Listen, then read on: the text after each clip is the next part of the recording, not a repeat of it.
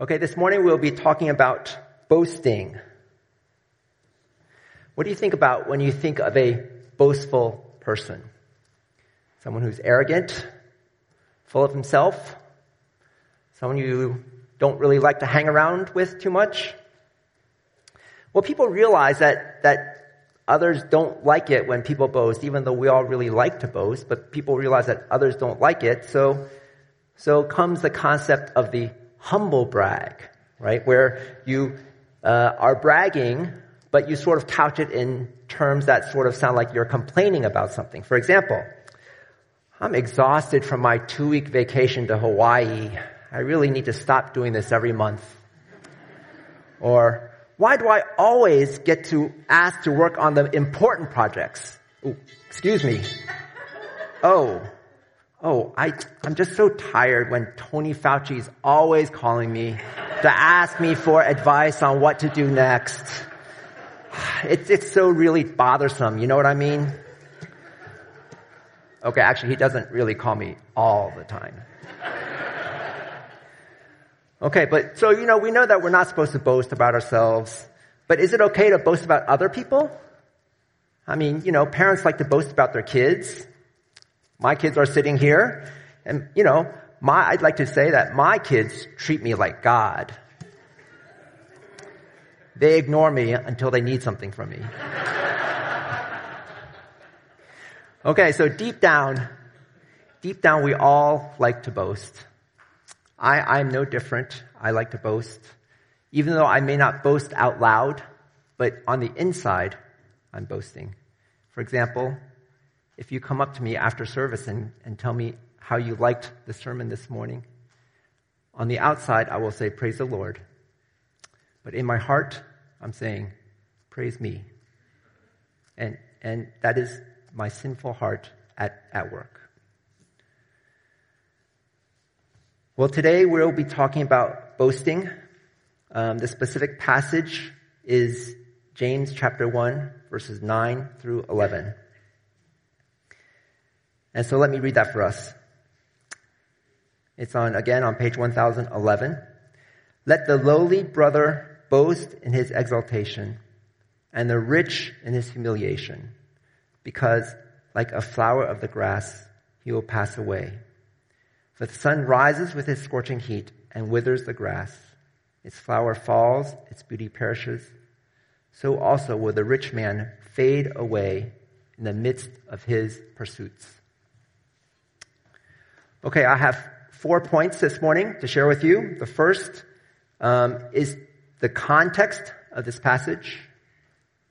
The second, I will talk about the rich man. I will talk about the rich man first before the lowly man because I feel like it's a little bit easier to understand the rich man. And then once we understand the rich man, that will help us understand the lowly man. So the second point is the rich man. The third point is the lowly man. And the fourth point, what does this mean for us? All right. So the first point, the context. When we just look at this passage, it seems to jump out, and you wonder, why is James writing about the rich and the lowly right here? And it doesn't seem related to the rest of the passage. And so we actually have to look a little more carefully at the rest of the passage to understand why this is here and what James's flow of thought is. So remember that two weeks ago, Nathan preached on verses 2 through 4, and he preached on trials and suffering. And he talked about be joyful.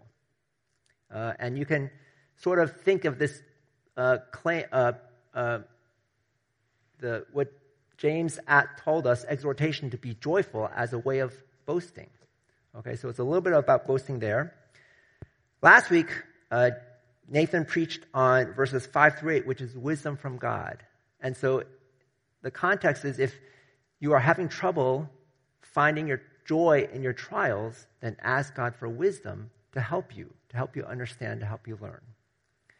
This week we're talking about lowly and rich, boasting and exaltation and humiliation. Well, what does that have to do with anything that we've been talking about? To understand better, we have to look at the next verse. We have to still understand the context. Verse 12 through 15 talks about remaining steadfast in trials. Okay, so the whole context of this passage is still about trials. And so we have to understand this context, this passage, 9 through 11, still within the context of the trials that we face. And when we think about it that way, then we realize that James is talking about examples of people who face trials. And so that's point one. So point two is about the rich man. Again, I'm talking about the rich man first because I think that will help us understand the lowly man. So who is the rich man, and what is this humiliation that the rich man is supposed to boast in? Well, first about the rich man, the commentators who write about this are somewhat divided as to who the rich man is and whether this rich man is a Christian or not a Christian. Now, verse 9, when he talks about the lowly brother, this in James is clearly a Christian because James, as a book, is written to Christians. And secondly, the NIV version translates lowly brothers as believers in humble circumstances. Okay, so the lowly brothers are Christians, and they're probably poor Christians. So now, but on verse 10, when James talks about the rich, it's not clearly specified that the rich are Christians. Now, of course, the sentence structure suggests that the rich are rich Christians as well, but apparently in the Greek, it's not definite that you have to read it that way. So there's a little bit of, so it's not definitive. So let's look at the rest of verse 10 and verse 11 to understand better what James is talking about. So verse 10, the rich in his humiliation. Well, what is this humiliation that the rich are supposed to boast about?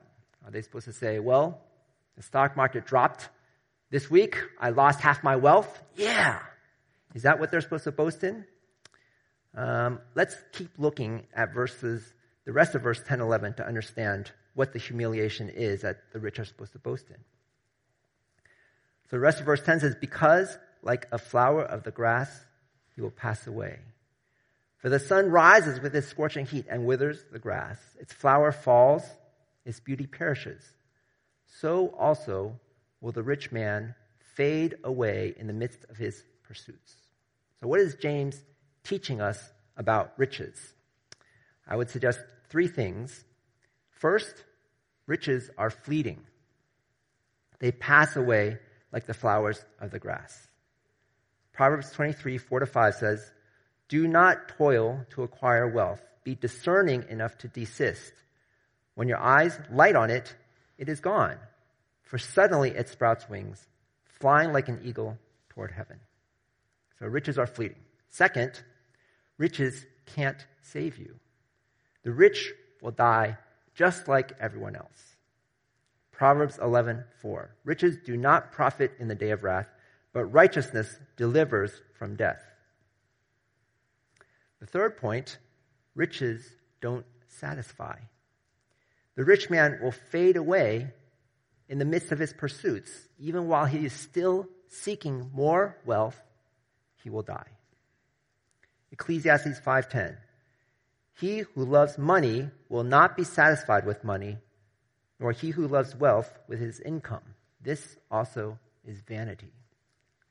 King Solomon wrote these words. King Solomon, who was probably the richest man on earth at that time, he clearly understood wealth, and yet he writes, love of money will not be satisfied. He who loves money will not be satisfied with money. So these are the trials that the rich face. They trust in their riches to provide them with ultimate security. They trust in themselves to generate more wealth, to satisfy their pursuits in life. In fact, this is the American dream. Work hard, and you will be successful in life. Unfortunately, this is the antithesis of the gospel, which says you cannot save yourself through hard work. Later on in James, chapter 5, James warns the rich against other trials that the rich face, including hoarding of wealth, taking advantage of the poor. And James 5:5-6 says, you have lived on the earth in luxury and in self-indulgence. You have fattened your hearts in the day of slaughter. You have condemned and murdered the righteous person. He does not resist you. Well, those are pretty strong words from James against the rich. He can't be literally serious, can he? Condemning and murdering the righteous person? Well, come back in 3 months and you hear Nathan preach about that. So how should we interpret James 1, 10 through 11? Life is short. So boast when you lose everything. Is that what it's telling us? Okay, well, we have to look at the context of this, and we have to look to verse 12 to help us interpret verses 10 and 11. James 1:12. Blessed is the man who remains steadfast under trial. For when he has stood the test, he will receive the crown of life, which God has promised to those who love him. So the man here is not specified, so rich or poor. If you, rich or poor, remain steadfast under trial, you will receive the crown of life. This is eternal life. This is permanent. This is a clear contrast to the life of a rich man who seeks to save himself through his riches, who seeks security in his riches, because the life of that kind of a rich man is temporary and will fade away. But those who trust in the Lord, instead of their riches, will have eternal life. So the commentators are both correct. The rich man here is both the Christian and the non-Christian. The non-Christian who seeks security in his riches will fade away.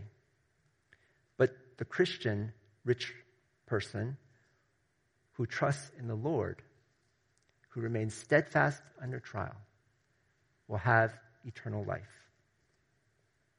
So the humiliation in this context is a humbling of himself before the Lord. This is a spiritual humiliation. This is turning away from trusting in his riches and turning instead to trusting in the Lord for salvation. Spiritual humiliation. But isn't boasting wrong? Doesn't that show pride and arrogance? We're not supposed to humble brag. Does that mean we're not supposed to say, well, I thank God for my 80-foot yacht because I know that the salvation means more to me than that? No. The Bible speaks clearly about bragging and boasting. For example, Proverbs 26:12. Do you see a man who is wise in his own eyes? There is more hope for a fool than for him. James 4:16 goes on to say, later in James says, as it is, you boast in your arrogance. All such boasting is evil. But there's a clear contrast in the Bible from boasting about yourself to boasting in the Lord. Jeremiah 9:23-24. Thus says the Lord, let not the wise man boast in his wisdom. Let not the mighty man boast in his might. Let not the rich man boast in his riches. But let him who boasts boast in this, that he understands and knows me, that I am the Lord who practices steadfast love, justice, and righteousness in the earth.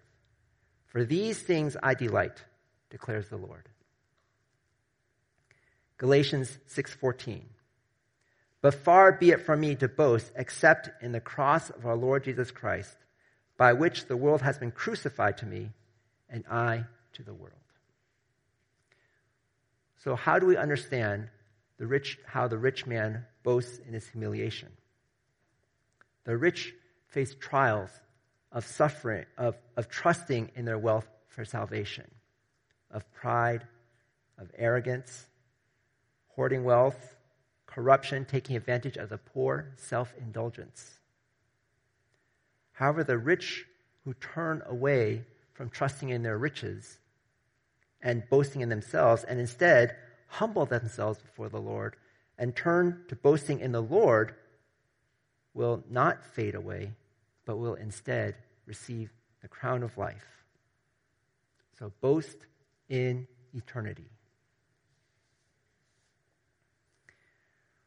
Well, now we can turn to the lowly brother, the third point, and understanding how the rich man can boast in his humiliation, I think will help us understand how the lowly brother can boast in his exaltation. So what is the exaltation that the lowly should boast in?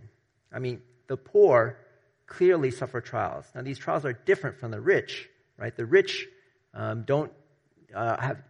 struggle with trusting in themselves because they have all that they feel they need. Well, the poor oftentimes don't have what they need. They struggle with many of their daily needs and perhaps are tempted to even turn to crime just to survive. The poor and the weak are commonly exploited by those over them. These are not things to exalt in or to boast about. So although the trials of the rich and the poor are different, many of the other circumstances are the same. For example, the circumstances and the lives that they have are temporary for the poor as well as for the rich. And so, just as the rich need to boast in a spiritual humiliation, the poor can boast in a spiritual exaltation. And boast in the exaltation that the Lord gives to those who trust in him. Psalm 147:6 says, "The Lord lifts up the humble. He casts the wicked to the ground." Matthew 23:12, "Whoever exalts himself will be humbled, and whoever humbles himself will be exalted." James, later on in chapter 2, verse 5, says, "Listen, my beloved brothers, has not God chosen those who are poor in the world to be rich in faith and heirs of the kingdom, which he has promised to those who love him?" The Bible commonly says that the poor tend to trust in the Lord more, perhaps because they have nowhere else to trust. They cannot trust in themselves and their circumstances. They have to trust. They can only turn to the Lord and trust in the Lord. And we see this contrast between the rich and the poor in the example that Jesus tells of the rich man and Lazarus in Luke 16, where the rich received all of their satisfaction on this life in earth and then go to hell, and the poor man who suffered in this life spend eternity in heaven. James 4:10 goes on to say, "Humble yourselves before the Lord, and he will exalt you." So what can we understand about the rich man and the poor man from here in James? Both the rich and the poor face trials from being rich and poor. And although these trials are different, the being rich or being poor are both temporary conditions. The rich or poor who remain steadfast in their trials will receive the crown of life. So turn to the Lord.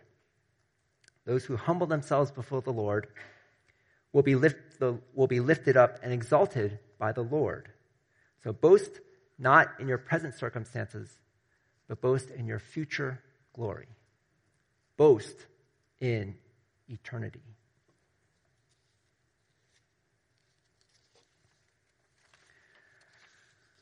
All right, so that's points 2 and 3. So, point 4, what does this mean for us? Well, does this even apply to us? I mean, James is talking about only the rich and the poor. Most of us aren't rich, or at least not rich. And most of us aren't poor, or at least not poor. So, does this even apply to us? Well, we have to understand that society back in James's day was apparently 90% poor and 10% rich. And there was very little middle class. So when James speaks to the rich and to the poor, he's basically speaking to everyone. He's speaking to all of us. And all of us, whether rich or poor, undergo trials.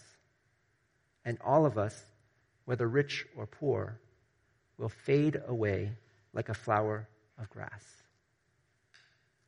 Now, if you're here this morning and you have not given your life over to Jesus, then you have to understand that James is speaking to you too. He's saying that this is all there is to life. You live, you have difficulties in life, and you fade away while still trying to achieve meaning in life. Nothing lasts, so enjoy life while you can. Just be a good person. But this leads to a very moralistic worldview and life. Your morals end up being whatever you feel is right. And so you end up being dictated by your feelings. Be true to yourself, whatever that is. If you're attracted to the person of the same sex, be true to yourself. If you feel like you were born into the wrong body, be true to yourself. And there ends up being no standard to life except personal feelings. The only absolute in life ends up being this single, vague absolute of don't hurt anyone else. Right? Have you heard people say this? Do whatever you want as long as you don't hurt anyone else. Well, if I never did anything that my kids interpreted as hurting them, then my home would be full of gaming, YouTube, burgers, and jalapeno Cheetos. Okay? This is not a feasible way to live. It's impossible to live that way, and we can't live with this dictum of don't hurt anyone else. For Christians, there is a completely different conclusion. Whether rich or poor, we are sinful beings who cannot be good and cannot save ourselves.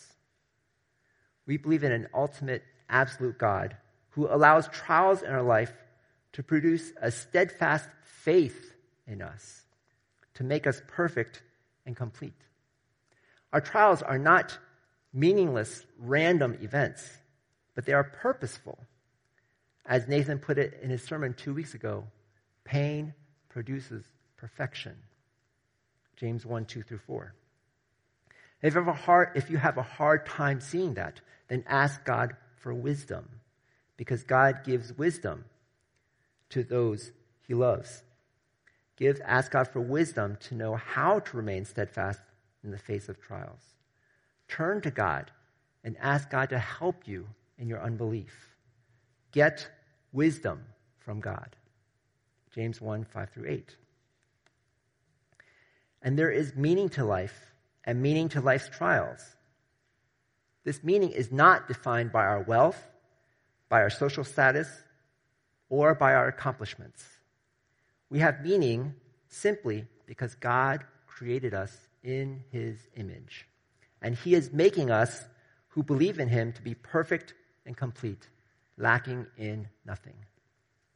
Whether we are rich or poor, we will face trials in life. If we remain steadfast in these trials, we will receive the crown of life. So boast in eternity. James 1:9-12. Well, how do we actually do this? We look to Jesus as our example because he did this first. He was rich in heaven, but he humbled himself by coming down to earth as a man. 2 Corinthians 8:9. For you know the grace of our Lord Jesus Christ, that though he was rich, yet for your sake he became poor, so that you, by his poverty, might become rich. Philippians 2:5-8. Have this mind among yourselves, which is yours in Christ Jesus, who, though he was in the form of God, did not count equality with God a thing to be grasped, but emptied himself by taking the form of a servant, being born in the likeness of men. And being found in human form, he humbled himself by becoming obedient to the point of death, even death on a cross. And after humbling himself, God exalted him. Philippians 2 goes on to say, therefore, God has highly exalted him and bestowed on him the name that is above every name. So that at the name of Jesus, every knee should bow in heaven and on earth and under the earth, and every tongue confess that Jesus Christ is Lord, to the glory of God the Father. Acts 5:30-31. The God of our fathers raised Jesus, whom you killed by hanging him on a tree. God exalted him at his right hand as leader and savior to give repentance to Israel and forgiveness of sins. This is the gospel. Humble repentance before God, and then exaltation by God. This kind of exaltation is permanent, not temporary. Jesus is not only our example, but he is the power by which we can live this out. Because we can't do this on our own strength. It's not about simply trying harder. Jesus went through this first, and so he helps us. Hebrews 2:17 through 18. Therefore, he had to be made like his brothers in every respect, so that he might become a merciful and faithful high priest in the service of God, to make propitiation for the sins of the people. For because he himself has suffered when tempted, he is able to help those who are being tempted. Jesus went through this before us, for us, and so he can help us, and he does help us in our trials. This is not theoretical. This is the literal act of love that Jesus did for us to die on the cross for us.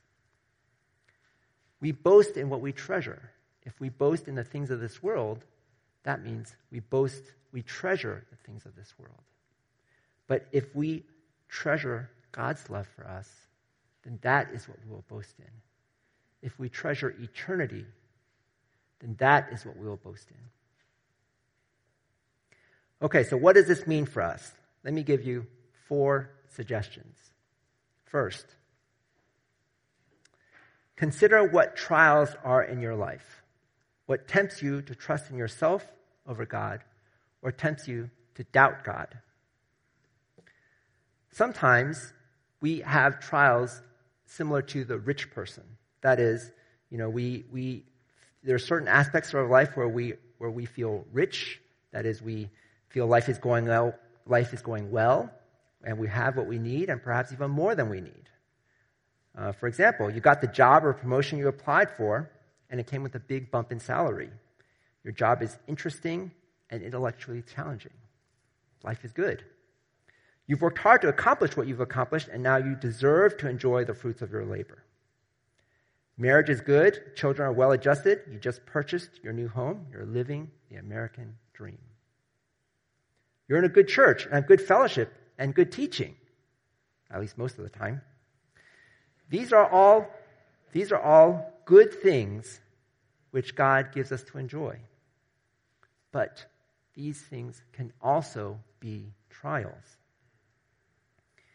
We're tempted to hoard our wealth, no matter how much we have. We're tempted to find our security and our worth in our accomplishments, in our jobs, in our social status. We're tempted to trust in ourselves.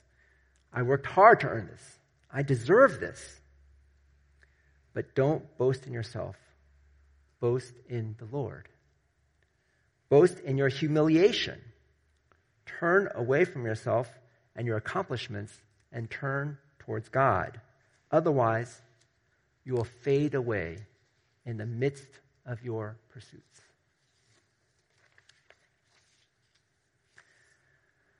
Other times, we feel poor, or there are certain aspects of our lives which are poor. We don't have what we need, or we don't have what we think we need.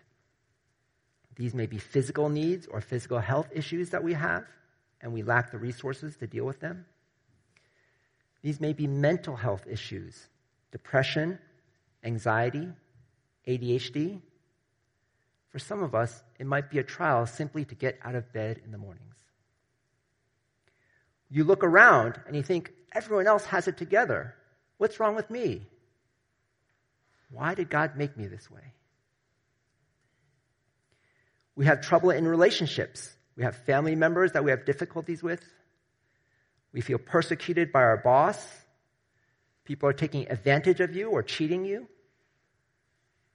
Or life is not going the way you expected or you wanted. You're still single, or you're stuck in your marriage. You haven't been able to have children, or your children are driving you crazy. Sometimes sometimes it's our hearts that are in the wrong place. We struggle with jealousy, anger, covetousness, loneliness, or lust. We find that we treasure the things of this world rather than the things of God. Some people here may struggle with same-sex attraction or confusion about your gender identity. These are real trials that we face. If you are struggling with these issues and don't feel you have anywhere to turn, please come speak to me or to one of the other pastors here. Because whatever you struggle with, you are not alone. Others have the same struggle, and the gospel is the power for salvation.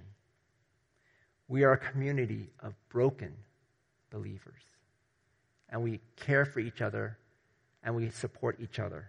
We are one body. When one part hurts, we all hurt. So come get help.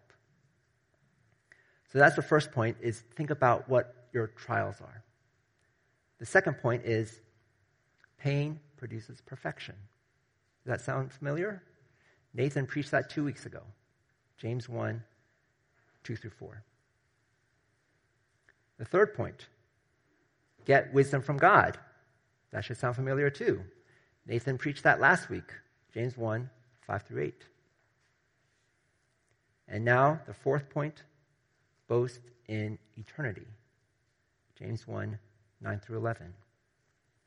Boast that your trials are temporary and that you have an eternity with God to look forward to. Now, to be clear, this doesn't necessarily make your current trials less painful. The trials are real and are painful. But hopefully, it gives you a hope for the future. A future in heaven, where our bodies will be made perfect, both physically and emotionally. No more trials. No more tears. We'll be filled with joy. We'll be in God's presence.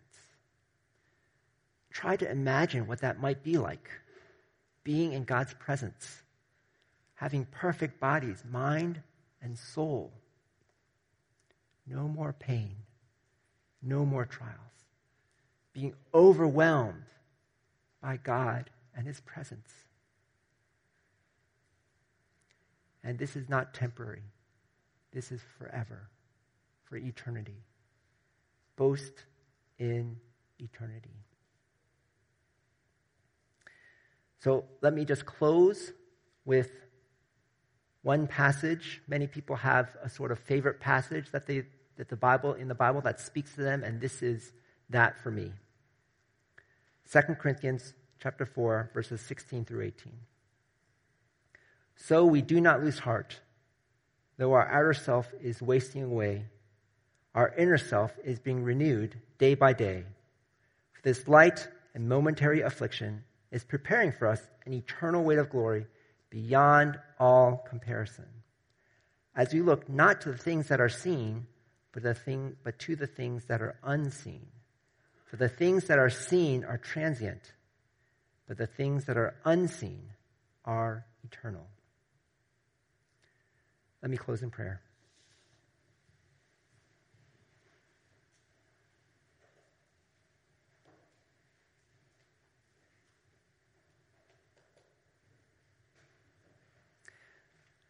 God, you know the trials that each of us are dealing with, even if nobody else knows. The struggles that we have deep in our hearts. And the pain that brings to us, especially when we think everyone else has it together. But God, even when we struggle with these trials, help us to persevere, to consider it all joy, God. Give us wisdom to see your truths, and give us hope in eternity. Help us to look ahead and let that take our eyes off our present. God, thank you that we have a community of believers that can care for and support each other. And thank you that you gave us Jesus, who went through this before us, and help us to turn to Jesus, to look to him who saved us, and to look to you in eternity. In Jesus' name we pray. Amen.